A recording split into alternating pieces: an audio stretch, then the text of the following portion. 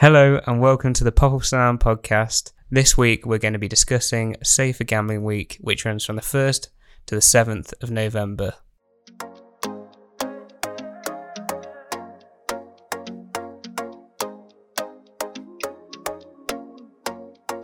Today I'm joined by Felix, who is a trainee solicitor in our London office and a member of our gambling team.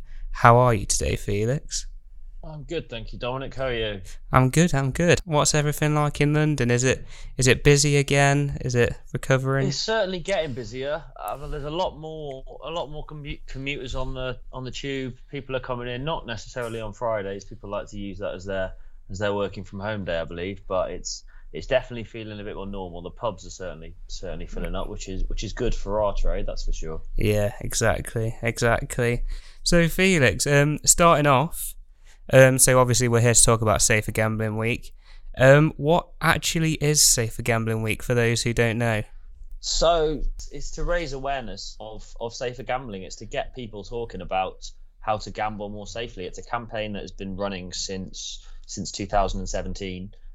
It's led largely by the majority of the players in the gambling industry. It's an aim to create a conversation with the customers, with the staff, with the wider public about how to gamble more safely. A lot of the public see gambling as a negative part of society, when in reality it can be done safely. It can be done within customers' means, and to raise awareness, really.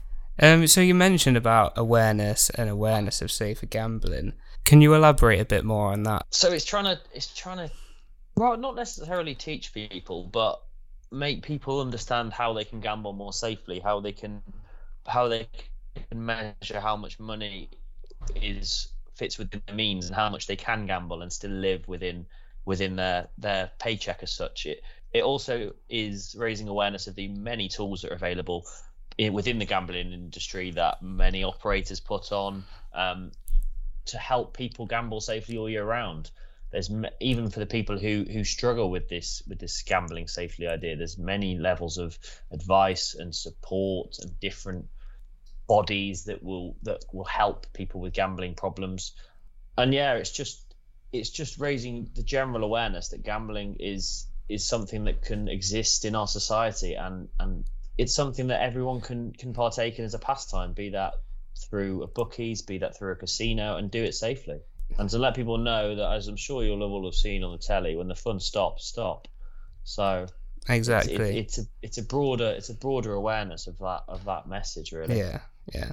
So with the obviously we've had a tough 18 months, and the gambling industry has taken a big toll. Do you think that makes this year even more special to try and push this initiative?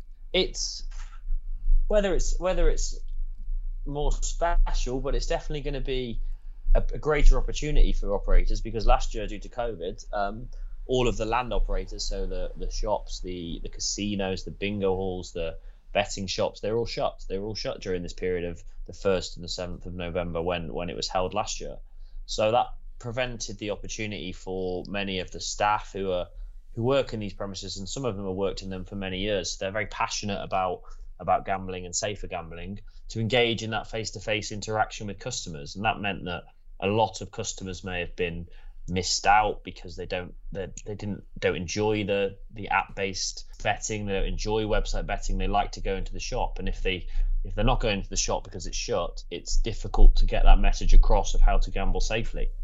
So it provides more visibility to Safer Gambling Week. And in terms of statistics, last year there was still 12% more visits to the Safer Gambling website than the previous, and 19% more social media interactions. So maybe that is because the operators on the land were shut, and this is the way that people visited. So yeah, definitely the fact that premises are open this year, that bookies are back open, that the bingo halls are back open, it will give operators and staff much more opportunity to engage with customers and to communicate with them. And there will be, as I'm sure you'll be aware of, there'll be pamphlets, there'll be advertisements, there'll be plastered all over the whole place about this Safer Gambling Week. The industry is really hot on this. They're really keen to let everyone know, look, this is Safer Gambling Week. We're trying to make sure that everyone who's gambling with us is gambling safely. So, in terms of where this applies to, does this just apply to England, or is this nationwide? It's UK and Ireland is based, so it applies across the country. And the interesting thing that obviously we've had this campaign going since 2017. Now, turns out that this year the European Gaming and Betting Association have announced their inaugural European Safer Gambling Week for this same week. So I don't know whether that was done in tandem, or if this has just come, or if Europe have just decided to follow suit on this point, which in terms of spreading the message across borders of safer gambling, it's certainly a good approach, because if Europe are following, then maybe other countries will as well, and we'll have a worldwide Safer Gambling Week in a few years. So you've obviously given us a lot of background on the initiative. Do we know if this week actually works? Like, does it help people stay safe when gambling?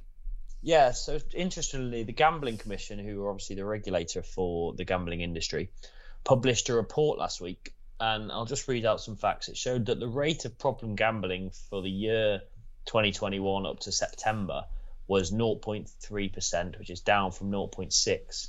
And the rate of gamblers classed as being moderate risk of harm also fell in the same period, from 1.2% to 0.7%. Now, I'm not necessarily saying that Safer Gambling Week had that impact directly, but they've clearly proven there's no harm in explaining to gamblers and people who do dabble in a flutter every now and again on the horses or the Grand National or the FA Cup final, that spreading awareness about gambling safely is clearly working. People are clearly listening. So if we can look to get those figures down even further this year, then I'm sure that Safer Gambling Week will be lauded as a huge success.